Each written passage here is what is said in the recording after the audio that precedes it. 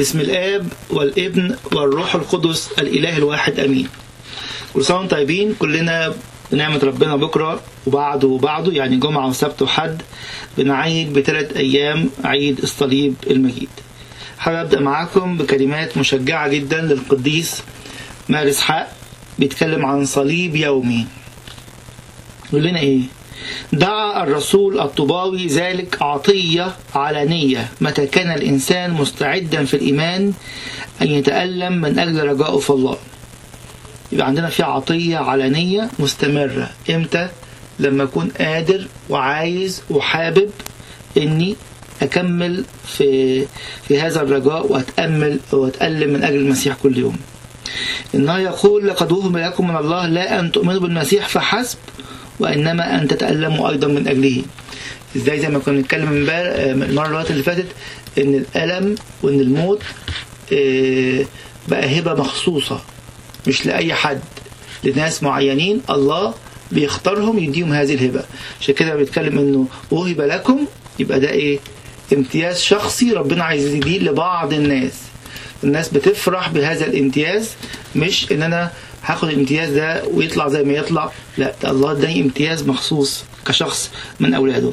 يقول لنا كده: لذلك عندما تكون في طريق سهل ومتعة لا تفرح، وعندما تحل ضيقة عليك لا تكن متجهم الوجه، ولا تحسب هذا كأمر غريب عن طريق الله، لأن طريق الله قد طرق بواسطة كل الأعمار وخلال كل الأجيال، خلال الصليب والموت. ومن أين أتيت بفكرة أن الأحزان التي بالطريق لا تخص الطريق؟ عايز يقول لنا كده أن الأحزان اللي بتحصل في الطريق دي بتشاور على أن احنا ماشيين صح. في الآخر يقول لنا كده: طريق الصليب هو طريق الله، وهو طريق يومي. يعني إيه؟ لا يصعد أحد إلى السماء بالراحة. اللي مريح على طول، مريح في الصلاة ومريح في الصوم ومريح في قراءة الكتاب ومريح في كل حاجة، يقول لك لا يصعد أحد إلى السماء بالراحة. تنبيه كده في عيد الصليب ربنا بيقول: ما تريحوش أجسادكم. الراحة هتبقى فيا، الراحة في إن أنتوا تطيعوا الوصية، مش إن أنتوا تهملوا الوصية. لا يصعد أحد إلى السماء بالراحة، إننا نعلم إلى أين يؤدي طريق الراحة. طريق الراحة بيودي إلى الهلاك. وأين ينتهي؟ أما من يكرس نفسه لله من كل قلبه. وإحنا كلنا من يوم ما تعمدنا كرسنا أنفسنا للمسيح. أما من يكرس نفسه لله من كل قلبه فلن يتركه الله بدون اهتمام، بل يجعله يهتم من أجل الحقيقة. وعندئذ يدرك أن الأحزان المرسلة إليه ليست سوى دليل عناية الله به. صليب يومي. الكنيسة تدعونا إلى صليب يومي وعدم راحة.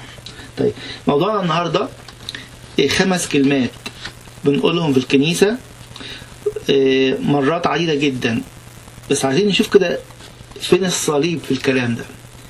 بنقول في زوكسولوجية عيد الصليب اللي احنا هنقولها بكرة وبعده جمعة وسبت وحد، نقول له ايه؟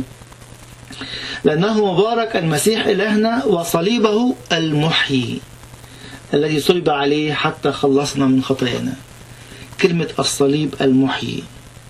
كلمة تانية عايزين نتكلم عليها برضو في أسبوع بسخة كتير قوي: موتك المحيي. وكلمة ثالثة بنقولها كل يوم في صلاة الساعة 6: آلامك الشافية المحيية.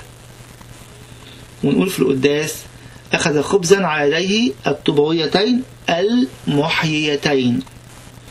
وفي آخر القداس بنقول في الاعتراف: هذا هو الجسد المحيي. عايزين نعرف ايه 5 حاجات المحيين دول، وبعدين نعرف سر الحياة اللي فيهم. مش هنطول، لكن هناخد كل واحدة كده في 4-5 دقايق.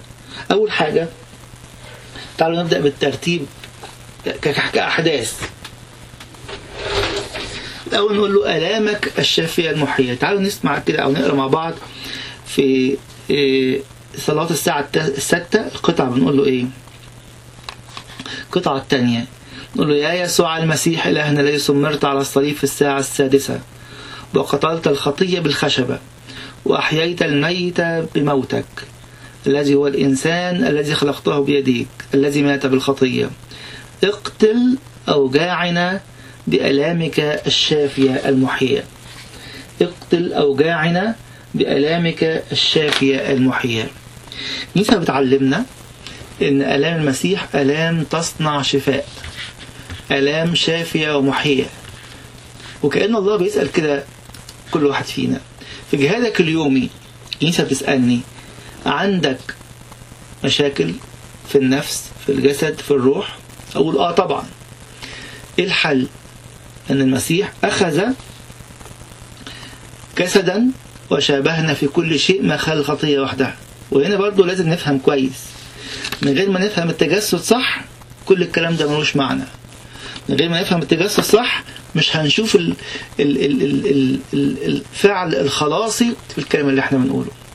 المسيح خد جسد بشريتنا كاملا بكل فساده ما خلا الخطية وحدها، وبعدين اتألم بيه. والألم دي كان شكلها ايه؟ ألم شافية محية. ازاي يبقى ألم وبيشفي؟ ازاي يبقى ألم ويبقى محيي؟ الكنيسة بتعلمنا كده ان لأن الابن المتجسد يسوع المسيح لاهوته لم يفارق ناسوته لحظة واحدة ولا طرفة عين من ساعة اللحظة الأولى للتجسد في بطن أمنا العذراء. يعني ايه الكلام ده؟ يعني الآلام العادية موجعة وبس. آلام يسوع المسيح موجعة حقيقية لأنه جسد حقيقي. وإيه زيادة عليها؟ آلام تصير شافية محية. فين الكلام ده في الإنجيل يا أحبائي؟ نفتح مع بعض بطرس الأولى الإصحاح الثاني. يقول لنا إيه بولس الرسول؟ الإصحاح الثاني عدد 24: الذي حمل هو نفسه خطايانا في جسده على الخشبة لكي نموت عن الخطايا فنحيا البر، الذي بجلدته شفيتم. الذي بجلدته شفيتم. عايز يقول لنا ايه بطرس الرسول؟ عايز يقول ان آلام المسيح دي شافية لأنها متحدة باللاهوت. هنقول ده بالتفصيل في الآخر شوية، بس عايزين نعرف الأول أو نشوف ان آلام المسيح شافية محية. عشان كده الكنيسة عاملاها صلوة كل يوم ساعة الساعة 6 اللي هي ساعة الصلب، نقول له آلامك الشافية المحية. في رحلة الصليب وفي رحلة العمر كله، الصليب اليوم اللي قالنا عليه مارس حق من شوية، عايز يقول لنا ايه؟ اوعوا تكونوا بتدوروا على شفاء خارج آلامه الشافية المحية، لأنه بجلدته شفيتم. تبقى دي صلاتي مش في الساعة 6 بس. كل ما يهيج عليا الشيطان بآلام للجسد أو آلام للنفس أو مشاكل أو حروب روحية، أقول له يا رب بآلامك الشافية المحية. عشان كده نلاقي أن القديس أثناسيوس الرسولي يحاول لنا زي أن المسيح هو في الجسد لم يكن يمرض. ليه؟ يقول لنا كده: لم يكن لائقا بالرب أن يمرض وهو الذي يشفي الآخرين، لقد جاء كمخلص لا لينفذ موتا خاصا به. وما كانش محتاج يموت، بل ليموت نيابة عن الآخرين. لذلك قيل الموت الذي جاءه من البشر لكي ينزع بالكمال الموت. يعني جاي يموت عشان يموت الموت. لو أن الموت حدث بصورة سرية لما كان موته يشهد للقيامة. عشان كده كان لازم الموت يبقى حقيقي. عشان كده يقول لنا كده: جاء بنفسه ليحمل اللعنة التي علينا وهذا هو الصليب، كيف يدعونا نحن الأمم ما لم يصلب باسطا يديه لدعوتنا. أثناسيوس الرسول بيقول إن المسيح ما مرضش لأنه جاء ليشفي المرضى، لكن مات كمان لكي إيه؟ يقيم الموتى ويغلب الموت. يبقى أول حاجة آلامك الشافية المحية. تاني حاجة بنقول زي ما قرينا من شوية في زوكسولوجية الصليب مرتين: صليبك المحيي. وتعالوا كده نفكر ازاي ان كل الثلاث كلمات الاولانيين تبدو غريبة للذهن البشري. طبيعي جدا ان الانسان يشوف مشنقة مثلا يفتكر الموت وموت قاسي، يشوف سياف بيقطع رقاب الناس يفتكر الموت وموت قاسي، شوف صليب يصلب عليه الناس ويموتوا يشوف موت وموت قاسي. لكن الكنيسة شايفة حاجة تانية في صليب المسيح: صليبك المحيي. أداة الموت صارت أداة حياة. شفناها كتير أكيد في التلفزيون أو في الطبيعة أو في الواقع، إزاي مجرد ما أب كاهن يرفع علامة الصليب تصرخ الشياطين. يرفع علامة الصليب يتم الشفاء، يتم انفتاح عين. ده إيه ده؟ الصليب المحيي. بولس الرسول في في غلاطيا 6:14 يقول لنا إيه؟ وأما من جهتي فحاشا لي أن أفتخر إلا بصليب ربنا يسوع المسيح الذي به قد صلب العالم لي وأنا للعالم. عايز يقول إيه؟ أنا بص على الصليب على أنه أداة مات العالم كله بيها وقام العالم كله بيها.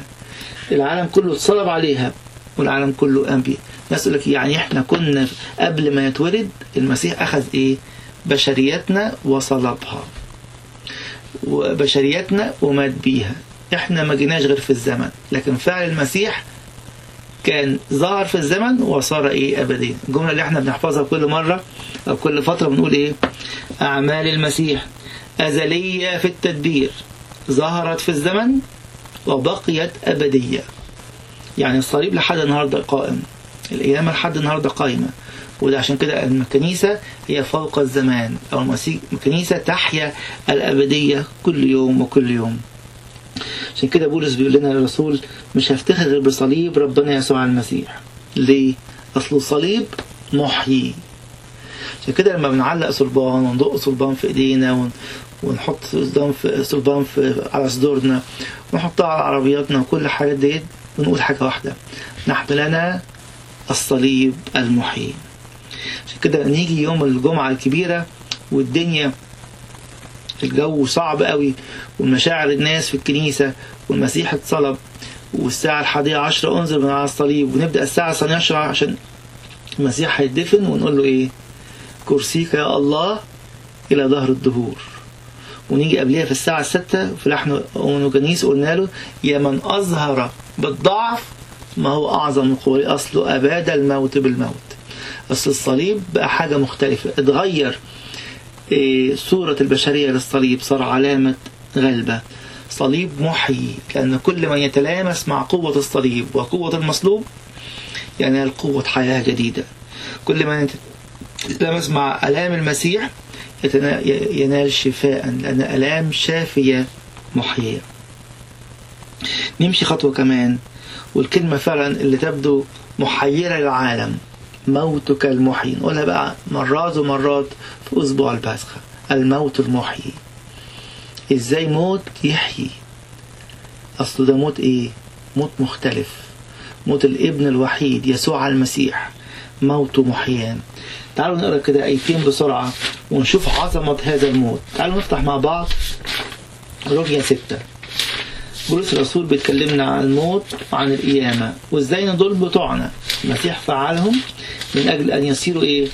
غنى وميراث الكنيسة. يقول لنا كده، نرى من أول عدد 3: أم تجهلون؟ يعني إيه الكلام ده؟ اللي مش عارف الكلام ده بيجهله، وجاهل لشيء أساسي في تعليم الكنيسة. أم تجهلون أننا كل من اعتمد ليسوع المسيح اعتمدنا لموته. ده احنا عايزين نموت. ليه بقى؟ قد فدفنا معه بالمعمودية للموت، حتى كما أقيم المسيح من الأموات بمجد الآب هكذا نسلك نحن أيضا في جدة الحياة. عايزين نموت عشان نقوم معاه، لأن بموته صار موته إيه؟ محييا. الموت المحيي. القديس يوحنا ذهبي الفم عايز يقول إن إزاي إن الموت والصليب بقوا فخر للمسيحي. عشان كده ما بنخافش. يقول لك ده الإله بتاعكم مات لكي يحيينا ومات بإرادته.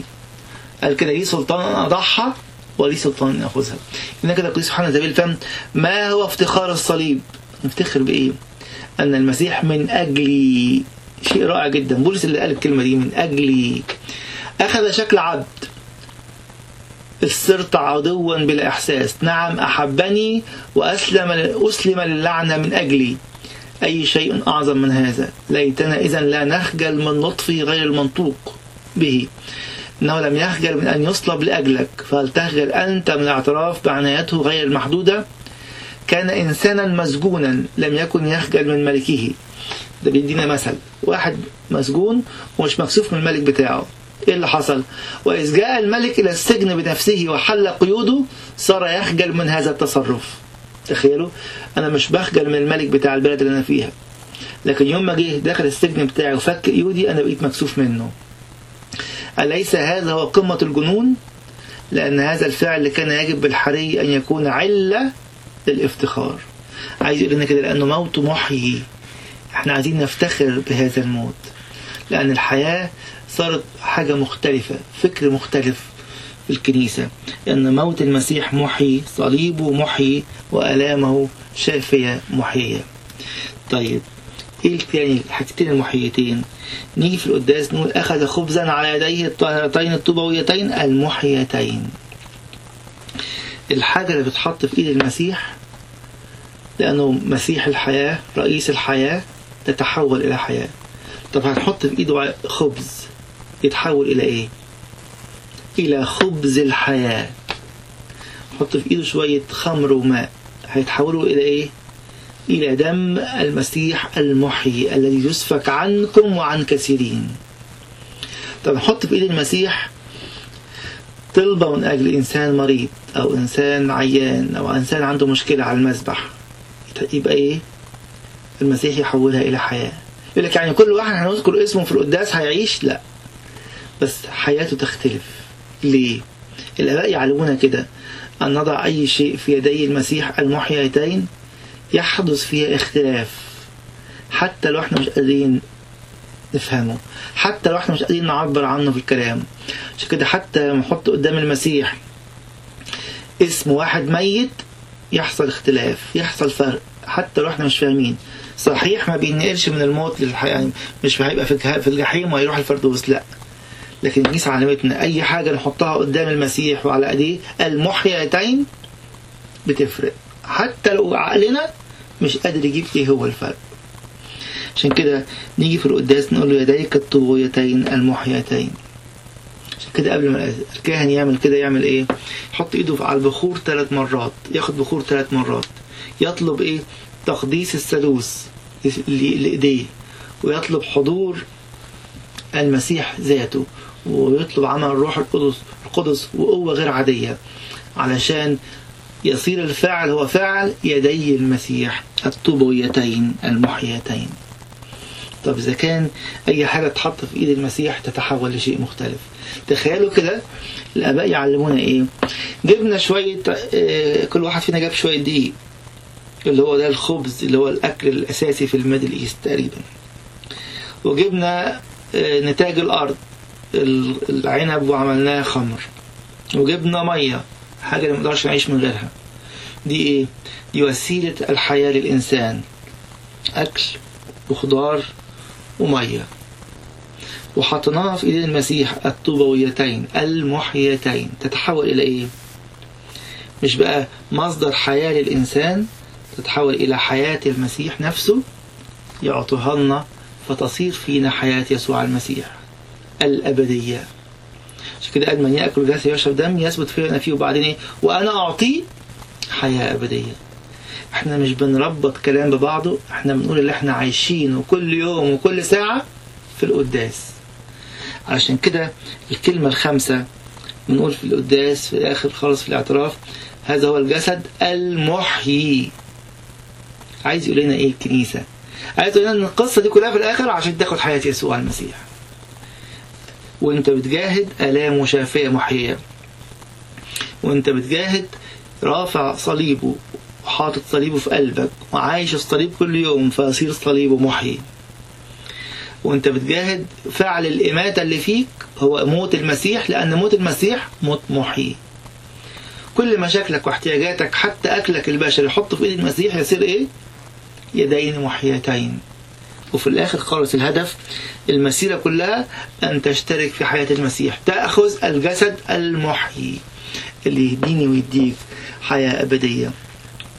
عشان كده لا القديس كيرلس الكبير يقول لنا كده عندما نتناول جسد المسيح المقدس مخلص جميعنا ونشرب دمه الثمين يكون لنا الحياة فينا، إذا أصل الجسد المحيي، إذ نصير كما لو كنا واحدا معه، نسكن فيه ونمتلكه فينا. لا تشك في أن هذا حق. ده كلام برضو القديس كورنثوس الكبير. أمال إيه؟ إذ قال بوضوح هذا هو جسدي، إنما اقبل كلمات مخلصك بإيمان، إذ هو الحق الذي لا يكذب. عايز يقول لكل واحد فينا كده: اوعى تصدق أي أكاذيب من إبليس، اوعى تصدق أي كلام يقوله إبليس. ليه؟ لأنه هيجي يكذب ويقول لك ده مش صح، ده مش حاصل، ده بيضحكوا عليك في الكنيسة، هم مزودينها شوية، ولكن الله بيقول هذا هو الحق كاملا. يبقى في آلام شافية محية، في صليب محي، في موت محي، في يدين طوبويتين محيتين، وفي الجسد المحي. ايه السر بقى اللي بيعمل في ده كله عشان يخلي الآلام محية، الصليب محي، والموت محي، والإيدين محيتين، والجسد محي؟ تعالوا كده نشوف ونتعلم من أبونا العظيم القديس كيرلس الكبير في تفسيره الإنجيل يوحنا وأصحاح 14 وعدد 20. يقول لنا إيه؟ أنا عايز أشرح لكم ده كلامه هو، يعني إيه الخلاص. وزي ما قلت لكم قبل كده، اللي يشرح لنا الخلاص من غير ما يورينا أن التجسد جزء منه، وأن معمودية المسيح جزء منها، وأن الصليب جزء منها، وأن القيامة جزء منها، والصعود جزء منها، يبقى بيعمل إيه؟ مش فاهم الموضوع صح. بيقدم لنا، مش هقول معلومة ناقصة، بيقدم لنا اختبار غير اختبار الكنيسة الأرثوذكسية.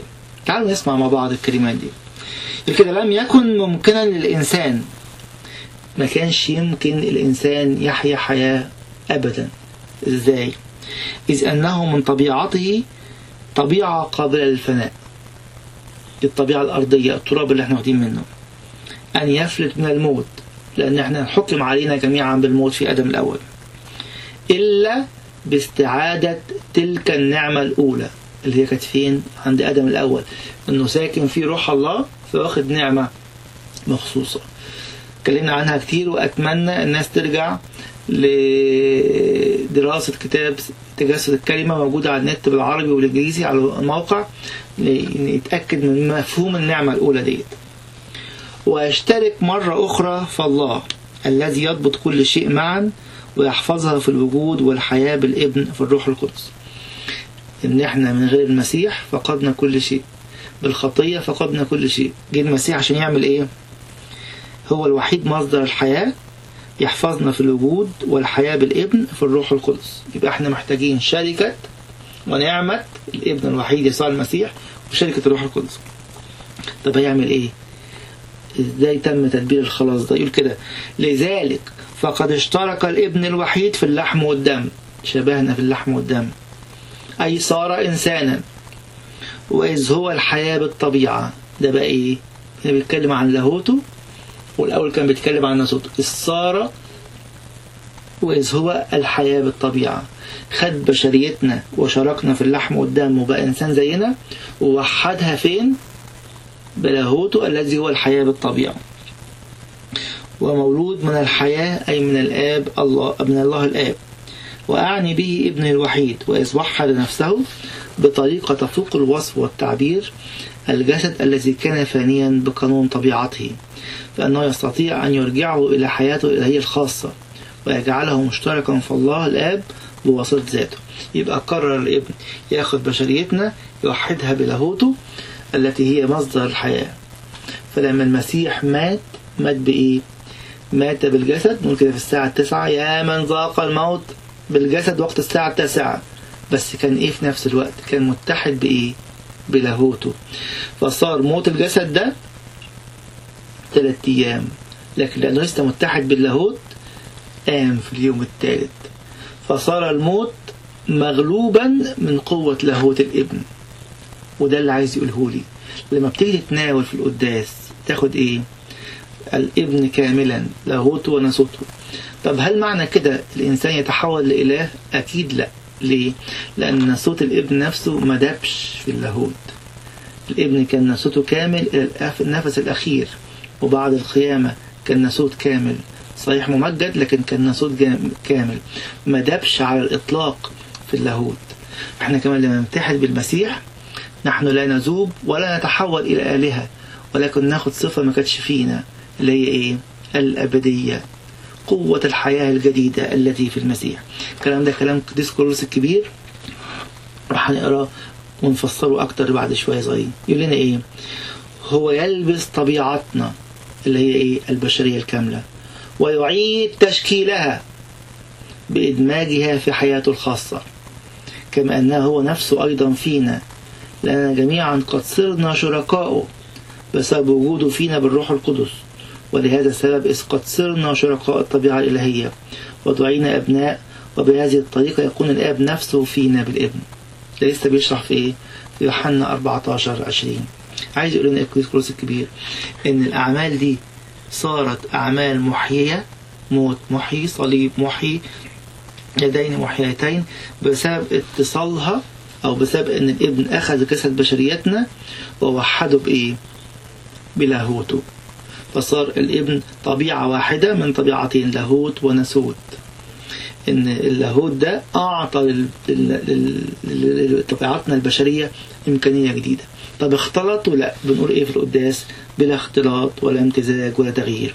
ده بين لاهوت المسيح وناسوته. طب وإحنا نفس الشيء، لما نتحد بالمسيح إحنا لا نتغير، ناخد صفة مش عندنا، الأبدية، ولكن ما زلنا بني آدمين وبشر، ما صرناش حاجة أكتر من بشريتنا. عشان كده يقول لنا إيه في نفس تفسير الآية القديس كورنثوس الكبير؟ يقول لنا كده: عندئذ ستعرفون حقا بوضوح زائد بأني لكوني أنا الحياة بالطبيعة، وهكذا أجعلكم شركاء ولكم نصيب في عدم فنائه، لأني أنا طبيعيا في الآب، إذ إني ثمرة جوهره والمولود منه حقا، قائم في جوهره، وأنا مشرق منه، حياة من حياة، وأنتم في وأنا فيكم، إذ إني أنا نفسي ظهرت إنسانا وجعلتكم شركاء الطبيعة الإلهية بأن جعلت روحي يسكن فيكم. عايز يقول كده الامتياز بتاع حياة المسيح تنقل لنا إزاي؟ بالروح القدس اللي احنا خدناه في المعمودية، بالروح القدس الفرحان فينا، بالروح القدس الغير محزن فينا، لأن احنا عايشين حياة توبة، عايشين اعترافات أمينة نقدمها لله. فعايز ينقلنا قديس كورنثوس الكبير، تنقلنا الكنيسة في كل التسابيح وفي كل الصلوات، أن كل أفعال المسيح محية، لأن المسيح بناسوته المتحد بلاهوته حول كل ما هو موت في حياتنا إلى حياة. عشان كده يجي يقول لي ما تقولش تاني مش قادر أقاوم، ما تقولش تاني مش قادر أنتصر، لأن أنت لك الموت المحيي، تعطى في كل إفخارستية وفي كل قداس الجسد المحيي، كل يوم تتلامس مع يديه المحيتين القادرة أن تغير شيء. عشان كده بنقول في التحليل بعد الاعتراف، نقولها في تحليل الابن في صلاة باكر وفي صلاة عشية، ونقولها في التحليل لما نيجي نصلي الواحد بعد ما يعترف بخطيته، نقول له إيه؟ عن عبدك فلان وضعفي، أو عن عبيدك وضعفي الذين أحمل رؤوسهم أمامك. وفي التحليل الثاني يقول إن إحنا الاثنين حاطين رأسنا تحت إيه؟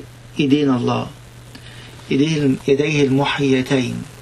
مصدقين قوي زي ما قال القديس يوحنا ذا بالفم إن في آخر كل إفخارستية، في آخر كل الليتورجي، المسيح يمد يده المحيية زي ما عمل بالظبط يوم خميس العهد، ويعطي جسده ودمه لكل واحد فينا.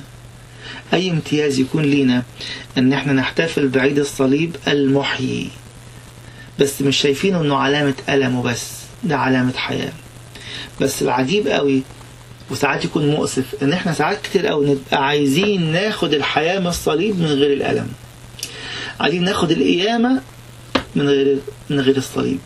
زي ما بيقول أبونا بشوي كامل، يقول لنا كده أن كنيسة بلا صليب كعروس بلا عريس. وزي ما أباء الكنيسة كلهم قالوا لنا أن من يهرب من الضيقة أما بولا أو السواح يهرب من الله. ما فيش واحد فينا بلا استثناء ما عندوش ضيقة من نوع أو آخر، لكن مش بسبب خطيته، دي من العالم. العالم عايز يضايق أولاد الله، قال كده في العالم سيكون لكم ضيق في يوحنا 16:33، ولكن ثقوا أنا قد غلبت العالم. ليه؟ لأن صليبي محيي، آلامي شافية محية. عشان كده ناخد تدريب كده في ال3 أيام بتوع الصليب. شوف فين خطيتك اللي إبليس بيحاربك بيها، فين الوجع اللي إبليس عمال يخبط بيه في حياتك، وصلي كده صلاة يسوع، قول يا رب يسوع المسيح يا ابن الله اشفيني بألامك الشافية المحية من أفكار عدم القداسة، من أفكار الحقد، من مشاعر الغيرة، من لسان بيشتم، من لسان بيدين، من أي حاجة عندي. ونبدأ نختبر أن ألامه شافية محية. احنا مش بنقول وعظ، والكنيسة مش بتعلمنا معلومات عن المسيح نقولها في الصلاة، ولكن بتدينا اختبار حي عاشوا كل أباء الكنيسة، ومطلوب مننا أن احنا ندوقه ونعيشه ونفرح بيه ونسلمه لأولادنا الروحيين ونسلمه لأولادنا الجسديين.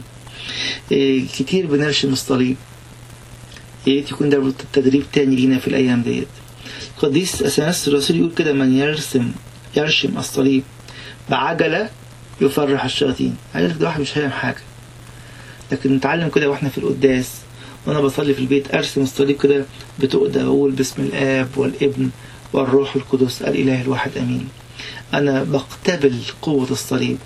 الكنيسة بتعلمنا لما بنرشم الصليب تقريبا بنعلن الإيمان المسيح كله، بنعلن أننا نؤمن بالإله الواحد مثلث الأقانيم، نعلن أننا نؤمن بمحبة الله الآب الذي جعلته يرسل ابنه الوحيد يسوع المسيح إلى الأرض ليتجسد ويشبهنا في كل شيء ويعطينا عطية الروح القدس من جديد فتنقلنا من الشمال إلى اليمين. في حاجة أكتر من كده بالإيمان المسيحي؟ إيماننا بالثالوث، إيماننا بالتجسد، إيماننا بقوة أن الصليب هو الصليب المحيي، أن الذي صلب قام من بين الأموات ونقلنا من الشمال إلى اليمين. كل ده بنعلنه في الصليب. عشان كده يا ريت نتعلم ان مش حاجة برسمها على بطني كده عشان ابقى شيك، انا برفع ايدي لحد جبهتي وانزلها لحد بطني، ومن ايدي من جنب الشمال للجنب اليمين، وابقى فرحان اني بقتبل قوة الصليب وقوة القيامة وقوة الثالوث ايضا. عشان كده كل ما الكاهن في الكنيسة بيقول السلام لجميعكم، ده مش سلام القسيس، ده سلام الله. المسيح قال كده: سلامي اعطيكم ليس كما يعطي العالم أنا أعطي. الكاهن يعلن سلام المسيح، علامة أن أنا بقبله أن أنا برشم نفسي زي ما الكاهن رشمني، أقول السلام ده بتاعي، أنا خدت قوة الصليب، خدت قوة المصلوب، أريد أن أقول مع بولس كده: حاشا لي أن أفتخر إلا بصليب ربنا يسوع المسيح. يبقى التدريب الأولاني هتكلم وأصلي وأطلب شفاء بالآلام الشافية المحية في ضعفاتي. الحاجة التانية هتعلم أرشم الصليب بتقدى وبفرح وباقتبال لقوة نصرته. الحاجة التالتة والأخيرة واللي بقول فيها كتير قوي، إن أنا أبقى شايف إن تناولي تناول مختلف، كل مرة في تناول مختلف، كل مرة باخد الجسد المحيي، أنا عارف فين الحتة الميتة اللي فيها. أقول يا رب عايزك تشتغل النهاردة دي، النهاردة عايز اشتغل في لساني اللي بقى بيقول أكاذيب كتير، في لساني اللي بيشتم ويقول بهزر، في لساني اللي معوج وملتوي وأقول عادي كل الناس بتعمل كده عشان أمشي أموري. عايز أخلي الجسد المحي ده يغير فيا. الصليب قوة تغيير. بولس الرسول لما تقابل مع الصليب الوضع اختلف تماما، قال له: ماذا تريد يا رب أن أفعل؟ مش عايز أعمل حاجة، قول لي اللي أنا أعمله إيه. ربنا يدينا نعمة وقوة نتمتع بآلامه الشافية المحية، صليب المحيي، موت المحيي، ويديه الطوبويتين المحيتين، والجسد المحيي. له المجد الدائم في كنيسته من الآن وإلى الأبد آمين.